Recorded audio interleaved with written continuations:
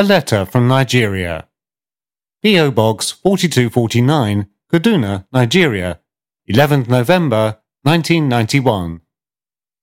Bismillahir-Rahmanir-Rahim.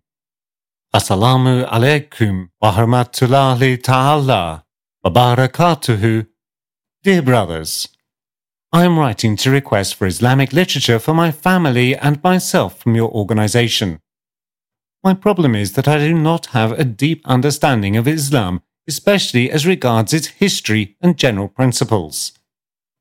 This has been a source of great worry for me because, having acquired quite a considerable amount of Western knowledge that has been completely devoid of any Islamic touch, the system has unconsciously built into my frame of mind certain biases that always tend to do serious damage to my faith.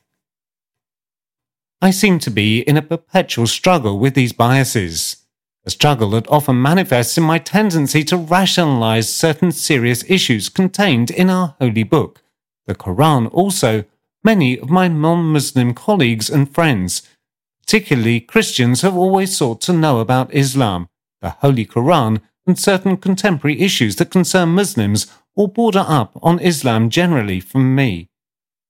I, most often, find myself severely handicapped to respond adequately and effectively to their inquiries, because I do not myself have a sound base in Islamic literature.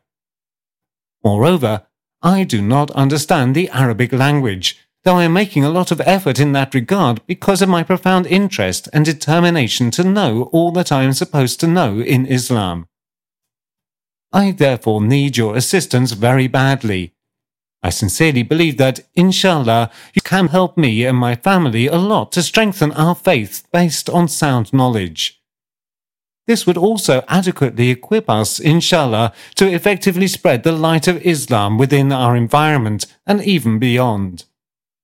I will be particularly grateful if your kind response to my request will include publications on Islamic religious knowledge generally, as well as any other which you consider appropriate and useful for our own spiritual growth.